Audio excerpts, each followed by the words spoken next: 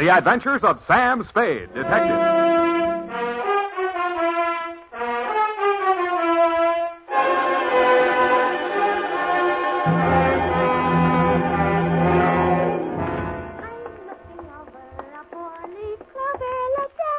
Very funny. Certainly took you long enough. Oh, thank you, Sam. Well, do you like them? My curls? Yeah, I guess so. It's your own hair, I trust. Oh, yes, Sam. When it's brushed out, you'll never know anything happened. Whenever you're ready, Curly. Oh, gee, you like it that well? Yeah, very cute. Well. To business. To Detective Lieutenant Dundee, Homicide Detail, San Francisco Police, from Samuel Spade, license number 137596, subject, the Bouncing Betty Caper. Yeah, Dundee. It all began on a Wednesday. My secretary, Miss Effie Perrine, tiptoed into my office and laid an engraved calling card on the desk in front of me. The name on it was Randall Carruthers. She said he looked like money, so I said, show her in. Or him in. She did. Good morning, sir. Do you wish the morning paper? Thanks, I've read it. Dear me. What's the matter? This ashtray, sir. Have you a silent butler? I don't even have a noisy one. Oh. In all my years of service, it has been my constant endeavor to keep things neat and tidy, down to the smallest detail. I see. Well, if it bothers you, just dump those butts into the wastebasket. Very well, sir.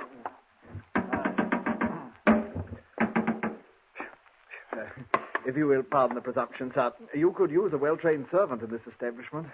Wastepaper baskets clean and empty at all times. Never allow refuse to accumulate. That's not refuse. That's this month's bills.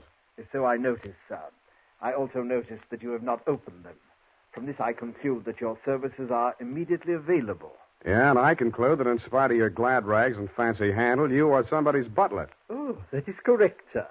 I am first butler in the household of Dr. Mark McGraw. First? Yes. Bleakcliff is the name of the estate. It's near the village of Squid Beach, some 50 miles in a southerly direction on the Pacific coast. You know, I think I'm going to like you as a client, Mr. Carruthers. I mean, it's refreshing to get a few accurate facts without, shall we say, priming the pump.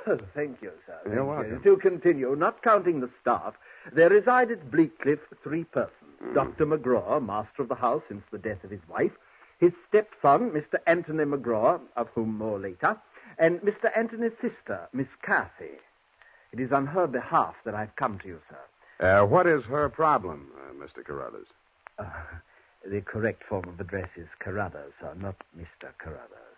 Check. Yes, thank you, sir. Now, as to Miss Cathy's problem, sir, someone is attempting to murder her. Specifically, she has upon several occasions been shot at from ambush. Twice she has awakened in the night to feel the hands of an assailant closing about her throat. And only yesterday, she narrowly escaped death when her motor car went out of control owing to some blackguard tampering with the steering mechanism. And upon numerous other occasions... That's enough. You have convinced me that she indeed has a problem. What do the local police think? No one has been to the police, sir. Why not? It's a delicate situation, sir. Miss Cathy's brother, Mr. Tony, is undergoing treatment for nervous disorder. Mm-hmm. The family did not wish to place him in an institution, and since Dr. McGraw, his stepfather, is a psychiatrist, he is allowed to remain at home. I see. He's flipped. Where do I fit in, Carruthers? Well, sir, if a reputable gentleman such as yourself were to come to Bleakcliff and witness these persistent attempts upon that girl's life, perhaps they could be forced to put the boy away where he belongs. It's possible. I'm willing to try. For money. Oh, splendid, sir, splendid. I took the liberty of drawing, in your favor, a draft upon the First National Bank of Squid Bay, 1 week's remuneration in advance of your services to the Bleakcliff estate in the capacity of chauffeur. Chauffeur? Yes, sir. I thought that might be a capital disguise. Have you a better suggestion, sir? Well, no, that's okay. This check. Yes, sir. $200. It's a pretty big weekly salary for a chauffeur, isn't it? Well, you will be allowed to shop for the vegetables, sir. Your cut has been added in.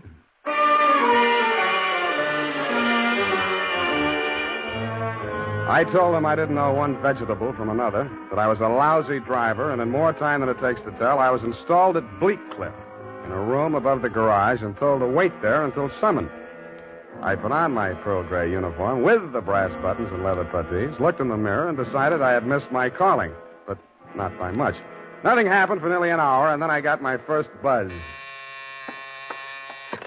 Yeah, I mean, garage. Phillips, the car, quickly. The main entrance. Keep your motor running. I have him locked in the living room, but he's breaking out. Okay. Yes, miss.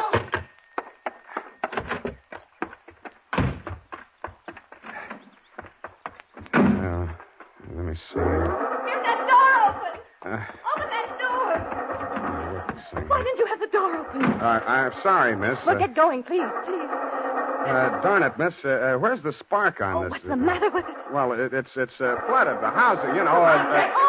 He's got the meat cleaver again. Can't you get this door? Well, I'm trying. Get out, I tell you! Get out! Stop it! You're hurting him. No. All right. Put it down, kid. Put it down. Come on. Give it to me. What's going on? Tony. I say, who are you? Haven't you been instructed not to disturb my patient? I'm sorry. I'm new here. When I saw him coming at Miss McGraw with that meat cleaver, I naturally thought... Oh, well. No harm done. Come along, Tony. Come along now. Come along, boy. We'll have a nice long talk. What shall I do with this now? We'll put it back in it. You all right? Oh, sure. I should be used to it by now. By the way, you're new here, aren't you? What's your name? Sam. Sam? That's nice. Turn to the left outside the gate, Sam, and drive straight out to the shore road. Well, if I can just... Hey, I just turned that little key. Look, Ma, I'm driving.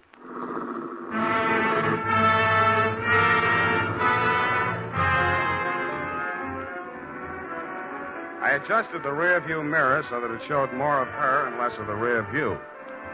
A mile from the house, she ordered me to stop, moved up to the front seat with me, and asked me to drive on. By the time we got to the shore road, she was driving, and I was resting my head on her shoulder. Where are we going? I've got a little hideaway down the coast. It's right on the beach, at the foot of a tall cliff. There's a fireplace, a little bar, some records. Got some bop? It's wonderful there with the surf pounding outside, hidden away from the world. You feel so safe. Don't stop. You'll like it there. You feel as if there's no one else on earth. Time standing still. Oh, if I could just be sure that Mother wouldn't worry about me. You're impossible. Okay, Kathy, I'll be serious. What's with that brother of yours?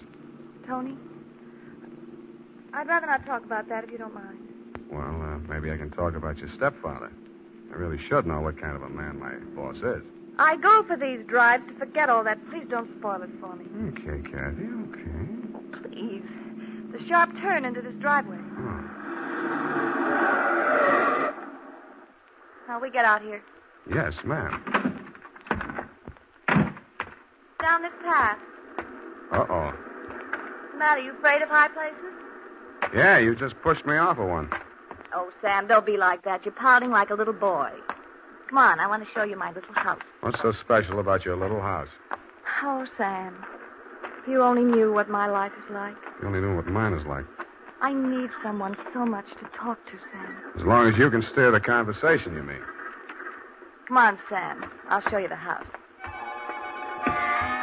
The path led to a flight of wooden steps that clung to the face of a sheer cliff. There was something like the stairs you find yourself falling down in nightmares. They dropped maybe 200 feet to a crescent of white sand. Watch out for that one step. It's broken. Yeah. You have to make your dream house this hard to get to? Because of Tony. He has vertigo. What? When we were kids, he used to chase me, and I'd run down here, and he was scared to follow me. Afraid of heights. He still is. Oh. Well, you light us a fire, Sam. The wood's there in the box. I'll go make us a drink. Fire? Who needs a fire? I'm hot. What'd you do before you took up driving? Oh, I was a private eye for a while. Oh, how exciting. Nah, it's a sour racket. Tell me about it. Nah. Let's talk about you. Here's your drink. Thanks. Well, what do you want to know about me? Who, me? Come here.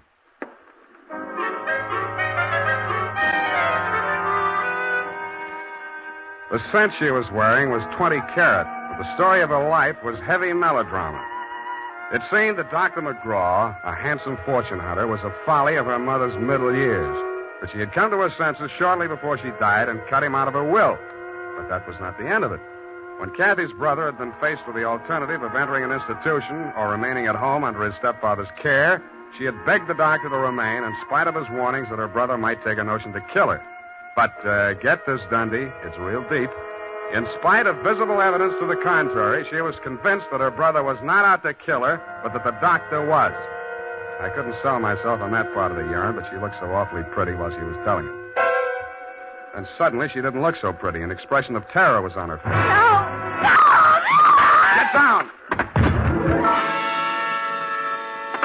I rolled her onto the floor and kicked the lamp out. By the glow of the embers in the fireplace, I could still see the gleam of the gun barrel shoved in through the broken window. I hoped he couldn't see so much. I knocked over a chair to give him something to shoot at. He was already halfway up the face of the cliff on those rickety wooden stairs. At the top, he turned and looked back. Who was it? It was Mark, wasn't it? The doctor? You know better than that. It was Tony. I thought you told me he was afraid of heights, couldn't come down those stairs. He never did before. Don't you believe me? Yeah, Kathy. I may wind up believing the rest of your story.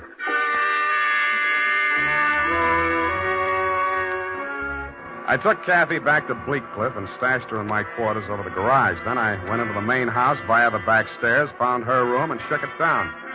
In a cabinet, a bunch of war souvenirs, German helmets, grenades, rifles, and other lethal gadgets. In a desk drawer, I found a letter headed U.S. Army, Office of the Surgeon General. It certified that one Anthony McGraw was unfit for military service. Vertigo. Origin, childhood injury to middle ear. Downstairs in the library, I found a shelf of medical books. Vertigo.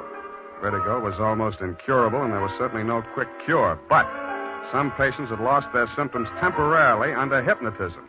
Then it said, see narcosynthesis. I did.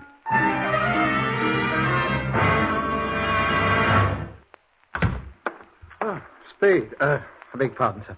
Mr. Spade. Whatever are you doing in the butler's pantry, sir? Looking for a butler. Namely you, Carruthers. Oh. May I serve you, sir? Yeah. How do I get an interview with Dr. McGraw? Well, sir, I should... Oh.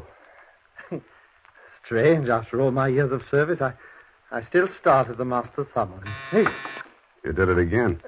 Well, I'm sorry, sir. I'd better see what Dr. McGraw wants. Forget it. I'm answering this one. You're not going to drop your disguise, sir. Why not? Who am I kidding, anyway?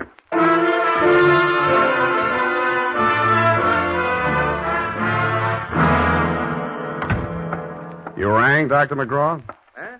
Oh, I didn't ring for you. I rang for Carruthers. I ordered him to tidy up my office while I was at dinner. And look at it. Looks neat as a pin to me, Doctor. Oh, yeah, sure new here. Chauffeur, eh? I'm only wearing his uniform. Here's my card. Oh, detective, eh? That's right, Doctor. And this one's just about ready to wrap up. Well, you interest me. Go on. I will.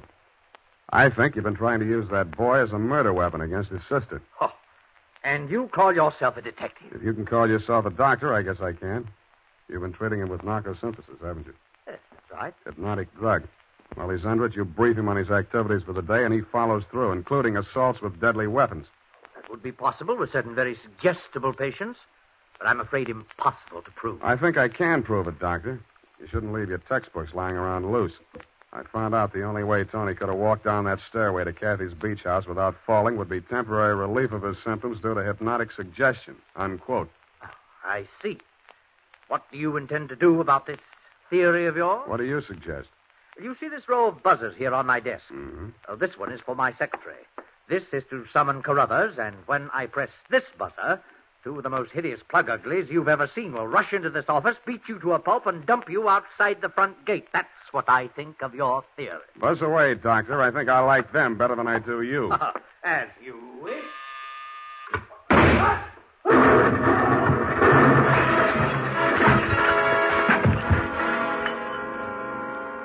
From where I was on the other side of the room, I didn't know what had happened at first. All I saw was a lot of paper gushing out of the wastebasket. The doctor sure was dead.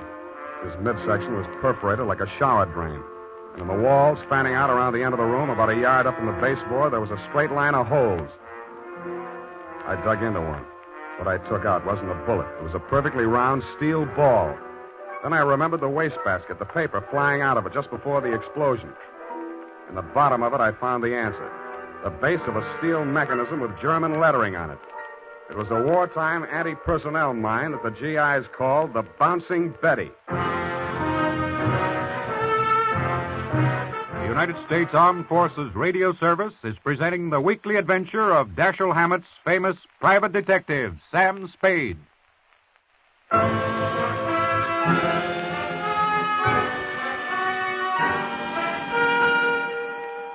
I didn't wait for the Squid Beach law to arrive. Who could? I went straight back to San Francisco. You, Lieutenant Dundee, were waiting at my office. Morning, Sam. Hello, Dundee. About that McGraw killing, Sam. Mm-hmm. The chief down at Skid Beach has asked us to cooperate with the department down there at Skid Beach. Squid Beach, Dundee. That's right.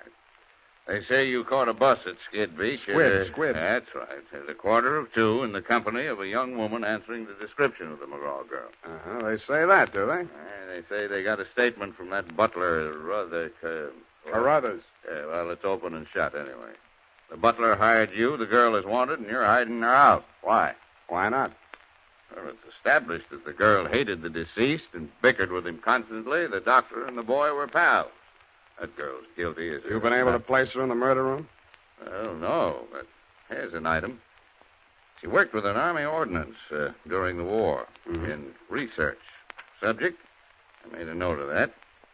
Enemy landmines, anti-personnel. One of the reports she helped put out was on the Bouncing Betty. Yeah? Definitely. Hey, where are you going, Sam?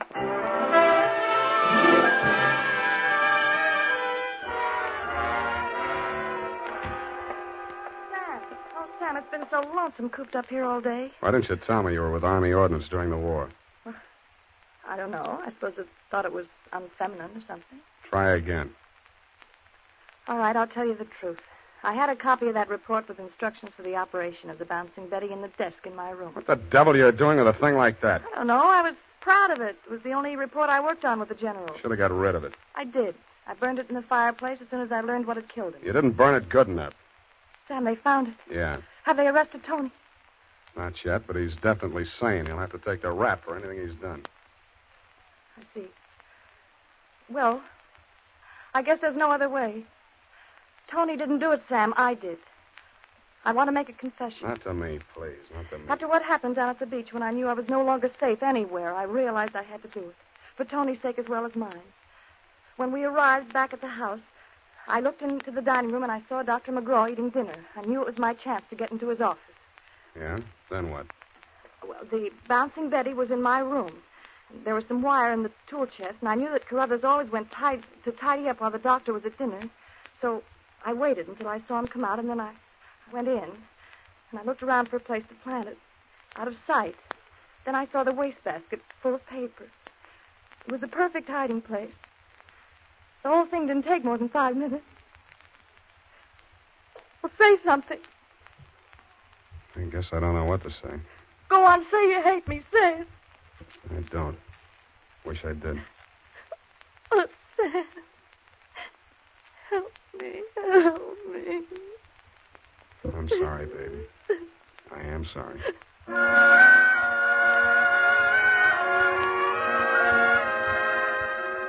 I don't know how long we sat there. I held her in my arms until she cried herself out, then we just looked at each other. I knew if I put it off another minute, I wouldn't call you at all, Dundee. So, with my arms still around her, I reached for the phone. Homicide. Lieutenant Dundee, this is Sam Spade. Lieutenant Dundee. Hello? Hello? Give me that. Lieutenant, this is Catherine McGraw. I wish to make a full confession in the murder of my stepmother.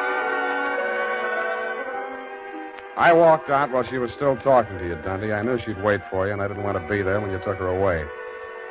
As I walked over to my office, everything she'd said kept coming back to me. I could see her sneaking into her brother's room and getting a contraption out of the cabinet. I could see her hiding behind the door until Carruthers came out after tidying up McGraw's office, dumping ashtrays, emptying wastebaskets. And that's as far as I got. I went back to my office to wait. And sure enough, 20 minutes after the papers hit the streets with Kathy's confession, the door opened and he came in. Well, sir, I believe it's turning a bit raw out of doors. The gardener was saying only this morning that we should order out some shrouds for the Saphiglossa sinuata. Am I discommoding you, sir? No, Carruthers, I've been waiting for you. With your permission, sir. The ashtray. Just dump it in the wastebasket. Well, I am gratified to note that your secretary has been looking after things and has emptied your waste paper basket. This is right and proper. Quite. Yes, sir. And speaking of waste paper baskets... Allow me, Carruthers. You have come to apprise me of your part in the death of the late Dr. McGraw. Am I in error? You've already divined my purpose, sir. Yes, it was I who placed that infernal machine. In the wastebasket, Carruthers, yes, I know. It struck me as a bit of poetic justice that the buzzer, which that dreadful man used as a symbol of his despotism, should be the instrument of his own destruction. I'm sorry, Carruthers. I'll do all I can. No need, sir. No need. I'm aware that there is no final justification for taking the law into one's own hands. Every man is entitled to trial by jury of his peers. But where, Mr. Spade, where could be found 12 good men and true who would allow themselves to be called the peer of that monster, Dr. McGraw?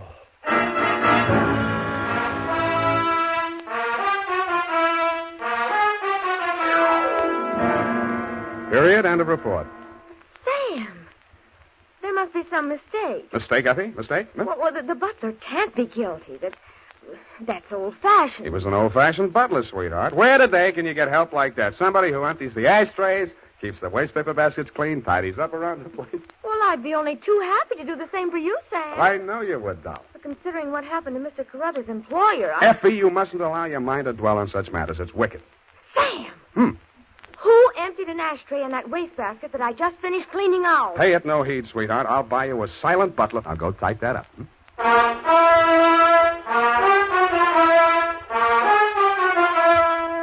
it is, Sam. I hope I haven't made any mistakes. I'm in such a hurry. Whatever did you do to your hair? Well, I brushed it out, Sam. What happened to the pin curls? I told you, Sam, when it was brushed out, it wouldn't be noticeable. Hours of torture sitting under a hot dryer for something nobody will notice. But, Sam, it puts bounce in your whole makeup. I get it. The bouncing Effie caper. Oh. Eyeshadow, new shade of lipstick. You look real gone. Oh, no. Whom is it tonight? Well, it's this friend of Maud's, Sam. Of course, she's not really serious about him, so it's all right. Your conscience bothering you? Oh, no, Sam, no.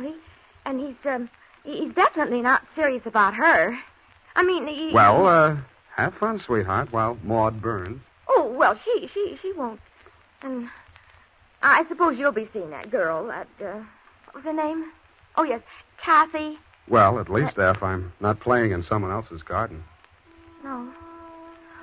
Well, have fun anyway. Good night, Sam. Good night, sweetheart.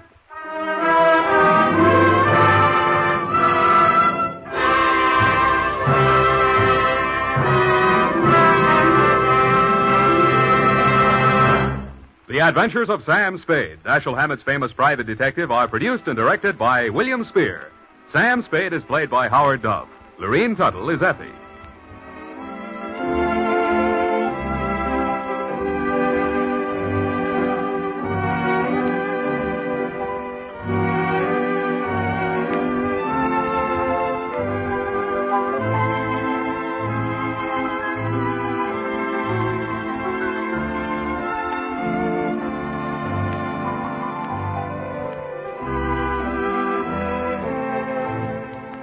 The Adventures of Sam Spade, Private Detective, is a presentation of the United States Armed Forces Radio Service, the voice of information and education.